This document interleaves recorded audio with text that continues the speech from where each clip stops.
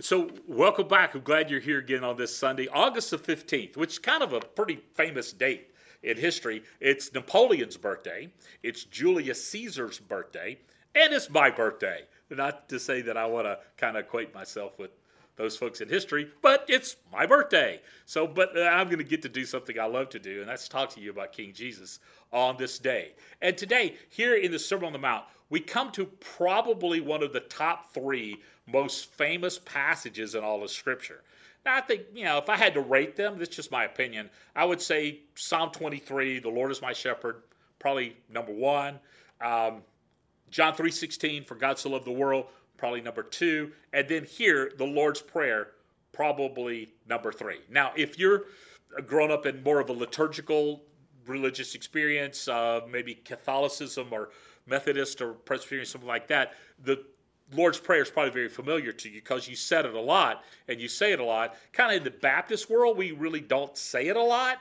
And in fact, I've blown it trying to quote it before, but I have sang it quite a bit. But this is an important passage of Scripture, and it's really what's giving us is the disciples' prayer is really what it's called. And what this is not a prayer that we repeat kind of en rote, but it's a pattern of praying that we achieve to. And what Jesus is doing, Jesus is systematically showing the ones who are going to follow them, how are they going to live? Now, last week we talked about generosity and about the heart of hypocrisy. Now, Jesus then turns his attention towards, okay, if you're going to live this way, you got to learn how to pray. And so what he does is give them example. This is found in Matthew 6, verses 9 through 15. So we're going to deal with that today. And as I study this prayer, I found a very interesting pattern. And now, I'm not alone in my discovery. For many scholars have found the same pattern. In teaching this prayer, I also want to challenge you, okay, to make this next week a week of prayer. Now, what do you mean, Scott? Well, a week of prayer. We're going to help you with that. On our campus, we have a prayer wall. Now, if you don't live in our area, obviously you can't use the prayer wall. But we have a prayer wall. And what I'm going to do is I'm going to provide for you. In fact, you can go online and find a prayer guide for this week. Some specific things to pray for. It's going to be a week of prayer. Now, I mentioned the prayer wall because at noon every day of this next week, Monday through Friday, we're going to gather intentionally and pray at the prayer wall. Now, why are we going to do that? Because we need to pray. Our church needs to be a church of prayer, and we want to pray for various things. Then coming up on August the 25th, we're going to have a prayer gathering. That's a Wednesday night. It's going to be live streamed, so you could join us online wherever you are, and we're going to have a night of prayer and praise. We're going to talk about what God's doing through us in the world, through our missional expression, and we're going to be talking about the movement of God and getting ready for the fall as God really kind of aligns our lives back together, as I think people are going to return greatly to the gospel in the fall, whether it's online or in person. They're going to come back because this world, we know we need Jesus. So it's going to be a week of prayer.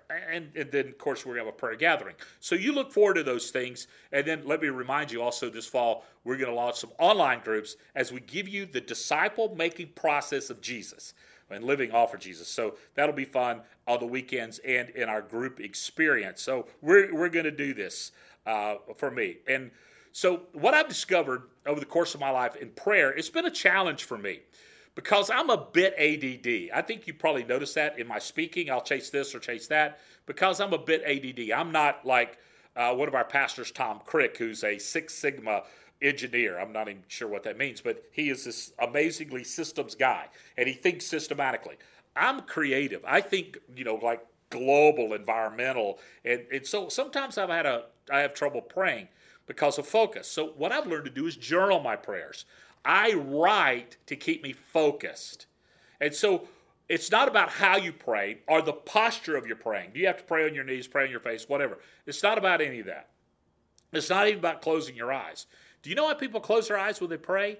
Because the Hebrew scholars believed when he entered the presence of God, even in prayer, the closing of the eyes was symbolic to shield your eyes from the Shekinah glory of God.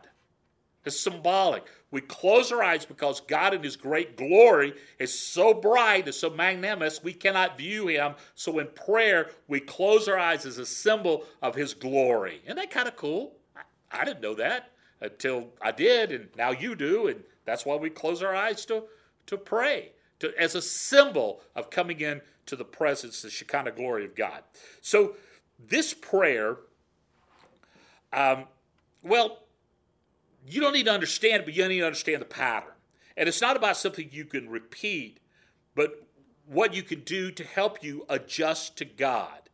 Now, we can read it, we can quote it, and we can go. However, there's some insights that we need to share that's going to be helpful. Why? Because prayer makes me aware. It doesn't make God aware. It doesn't inform God. He doesn't need information or awareness. He's already there. God is not ADD. Okay, just saying.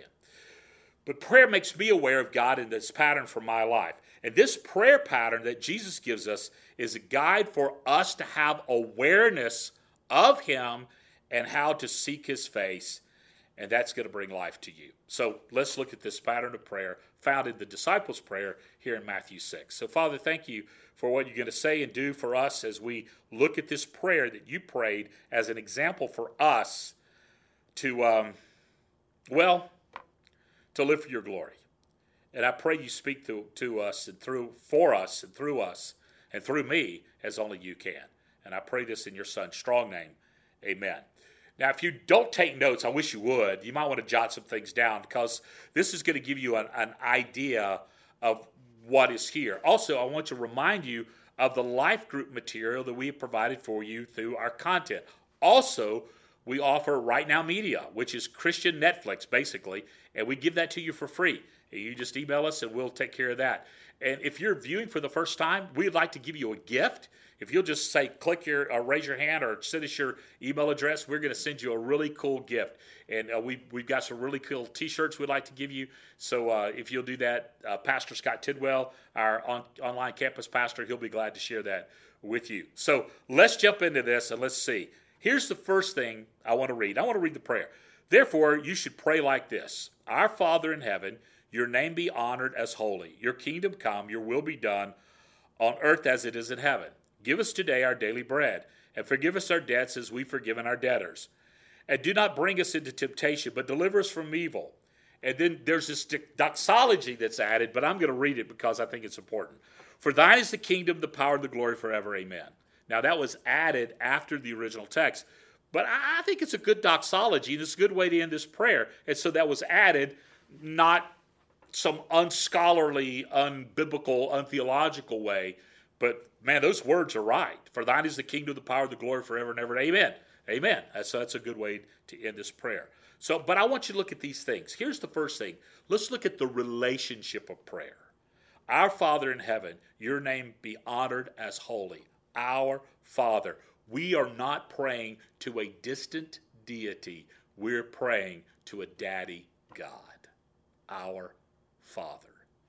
For you did not receive a spirit of slavery to fall back into fear. Instead, you received the spirit of adoption, by whom we cry out, Abba, Daddy, Father. That's Romans 8:15. I love that. We are the beloved of God and need to approach Him in that beloved relational manner. Now, when Jesus gave this pattern of prayer, obviously that Jesus was praying to His Father, but He was also saying, hey, those of you who believe in me are adopted now into the family. You're part of the family of God, where God is your loving, devoted Father. Our Father, your name be holy. We can approach Him with confidence, knowing that He loves us. Listen to what the author of Hebrews said. Therefore, let us approach the throne of grace with boldness, so that we may receive mercy and find grace to help us in our time of need. We can find mercy, the language of heaven, and grace, the goodness of God, in our time of need. I love that. We approach God. Our confidence, we must remember, though, God's holiness. Now, what does that mean? That doesn't mean that He's against us, but He's for us, but He's not like us. He's to be holy and revered and honored, not flippantly dismissed. I love my dad and I respected him. When I was a teenager, I did not show that respect. And I regret that. In fact, I apologize to my father for the way that I showed a lack of respect for him when I was a teenager. You know what he said? He said, son, it's all right. I always knew your heart. Even when you were a little jerk, I knew your heart. And that's a loving father. And that's the way God is with us. Listen to what God says. For my thoughts are not your thoughts, and your ways are not my ways. This is the Lord's declaration. For as the heaven is higher than the earth, so are my ways higher than yours, and my thoughts than your thoughts. We don't have a God in our image, but we have a God in his holiness. Oh, wow. He has made us holy by the blood of Jesus. And we are reflecting his holiness. Listen to what Peter said this. But as the one who's called you holy because of Jesus, you are also to be holy in all your conduct, for it is written, be holy because I am holy, for you know that you were redeemed from your empty way of life inherited from your ancestors, not with the perishable things like silver or gold, but with the precious blood of Jesus, like that of unblemished and spotless lamb. Through him you believe in God, who raised him from the dead and gave him glory, so your faith and hope are in God. We pray to a Father God who is not like us, but he wants us to become like him. Our Father, who art in heaven, hallowed be thy name. Holy is your name. Wow. But I want you to see this. Not just the relationship of prayer, but the resolve of prayer. Why do we pray? And what is the heartbeat of our prayer? Jesus said, this is your pattern. Your kingdom come, your will be done on earth as it is in heaven. This is the resolve of our lives, that we might live for the will and the kingdom of God. As I've aged, and I've said this is my birthday, I've come to live with a greater urgency that the kingdom of God will never be manifest in my lifetime here on this earth. But I can live in such a way that give people a glimpse of God, a glimpse of his kingdom, a taste of his mercy, a taste of his salvation, a taste of the way it ought to be. I think about my friends in Cuba who are living under the tyranny. They need a taste of freedom. I think about my friends in Mexico and Colombia, in Costa Rica, in the Hamptons, in Georgia, in Alabama, in Mississippi, in Colorado, in Canada, who just need a taste of the kingdom of God. I pray that his kingdom will come. I pray for our nation that by doing this and living out the great commandment, the great commission, people could come to a saving knowledge of God, and our culture of the United States, which is broken and depraved, will be changed. Wow. This is a great missional prayer guide. Why do we go on mission? Why do we live out missional lives? Because we want to see the kingdom come. Even though we'll never fully see it established in our lifetime, God wants us to live in such a way that he would be famous. We can live as a redeemed church, a redeemed people, giving God the glory and the people a glimpse of his kingdom through unity and love. I think that's pretty amazing. The relationship and resolve. What about the resources of prayer? Give us today our bread. Have y'all ever noticed that the kitchen of Jesus is always open the night before the bread is baked before we need it? He's always ahead of us. Always. God is the giver of all good things. Last week we talked about generosity, and we talked about you can't outgive God, and you can't. And he's the one who's going to provide for us our daily bread. And that's what he does. Every good and perfect gift is from above, coming down from the Father of lights, who does not change like shifting shadows. Now, the theological word for God who does not change is called immutability. He will not be silenced, and he will not change. Wow. Gives me confidence. The provision of God is always prepared before we even know we have a need. God is always ahead of us. He's always working for us. He knows our need before we know it. And this is a prayer of confidence that God is the supplier. Listen to what it says in Philippians. And my God will supply all of your needs according to his richest glory in Christ Jesus. Our daily bread is baked in the kitchen of Jesus before we even have a need. It's pretty amazing. But let's shift now to the renewal of prayer. The relationships of prayer and the resources of prayer, the resolve of prayer, but the renewal of prayer. And forgive us our debts as we've also forgiven our debtors. See, the greatest gift God gives us is forgiveness, the forgiveness of sin. In him we have redemption and the forgiveness of sins. That's what Christ has done. We live in freedom because of Jesus. He has forgiven us on the cross. And he's shown us his power through an empty tomb, through his glorious resurrection. So we live in the promises of God, in the renewal of God, because we have been forgiven. Then I can forgive then because I've been forgiven. I can forgive, thus releasing me from the grip of bitterness and resentment because I've been forgiven. Some teach that if you don't forgive, then you won't be forgiven. That's just not true. Because we have been forgiven, we have the authority, power, and the guidance of the Holy Spirit to be forgivers. Some have said that a Christian who does not forgive is not a Christian at all. I'm not sure that's true. I would say a Christian who's living with bitterness and resentment is immature and they're carnal. They're not living all for Jesus. And I want to say this to you. If your life is marked with bitterness and resentment and you claim to be a Christ follower, man, you need to check your heart. I hear people say this. Well, Pastor Scott, I've been hurt by the church. I've been a pastor for 40 years. You think I've ever been hurt by the church? Every week. Even this week. People complaining about stuff that doesn't matter. People counting the number of hymns, whatever that is we sing. It's ridiculous. But I'm to be a forgiver.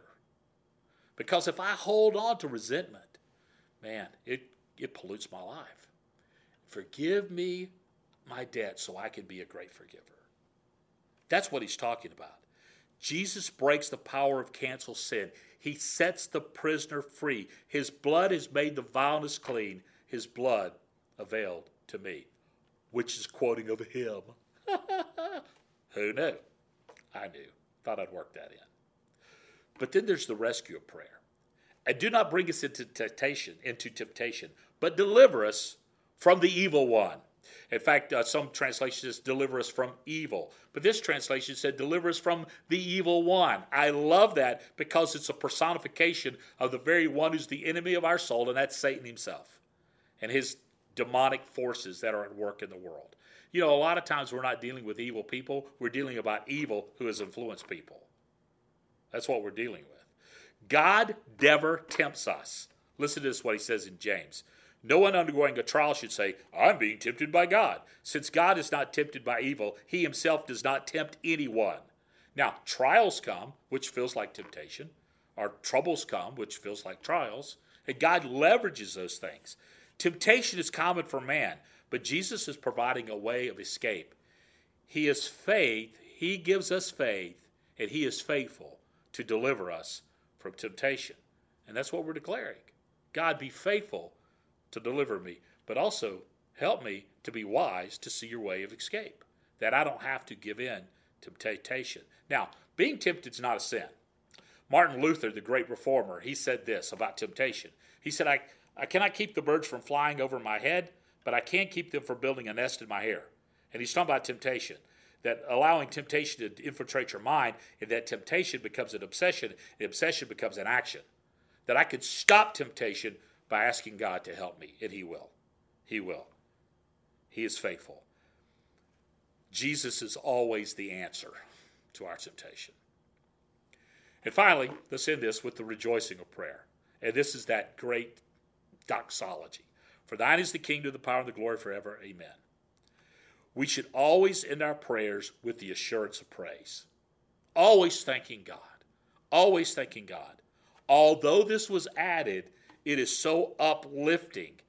And it's to conclude this time of prayer with God, a declaration of God's sovereignty and God's love and God's power and for his glory.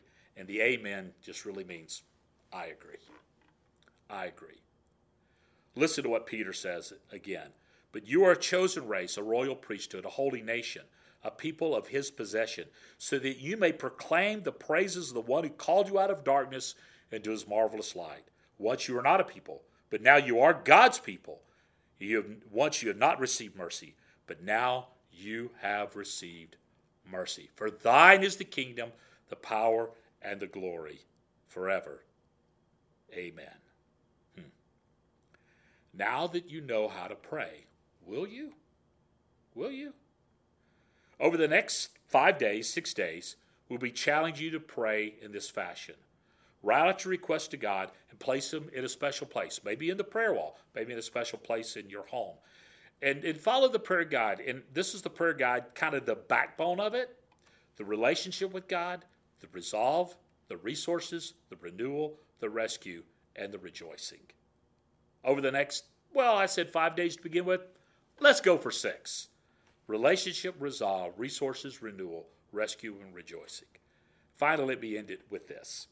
And don't worry about anything, but in everything, through prayer and petition with thanksgiving, present your requests to God, and the peace of God, which surpasses all understanding, will guard your hearts and minds in Christ Jesus. That's Philippians 4, 6, and 7. Boy, that's so good. Our Father, who art in heaven, hallowed be thy name. Thy kingdom come, thy will be done, on earth as it is in heaven. Give us this day our daily bread, and forgive us our debts as we forgive those who are our debtors. And lead us not into temptation, but deliver us from evil. For thine is the kingdom, the power, and the glory, forever. Forever. Amen. Let's pray together. Father, I thank you for this simple teaching of your word that is so complex and so life-giving. And I pray over the next week we will be determined to be people of prayer who seek your face. Not just your hand, but your face. Praying this pattern of prayer that leads us to follow you. And Father, for some who are listening, they need to whisper this prayer. Jesus, I'm yours. I give my life to you. Be my Savior. Forgive my sins. All for you, King Jesus. Jesus, I'm yours. Thank you for leading us in this time. And we pray this in your Son's strong name. Amen. Now I want you to listen to this next song. And as you do, if you prayed with me that prayer of salvation, you prayed, Jesus, I'm yours, just raise your hand, let us know, and maybe jump into a prayer room and let us pray for you. I thank you again for your generosity. Keep giving that the gospel may go forward in power. This day of our internet providing this content has changed us. It is changing the world. Thank you for making it possible as you give with the heart of Jesus. And remember, I love you, and I thank God for you, and I look forward to seeing you. So happy birthday to me. Thanks for joining me on this day.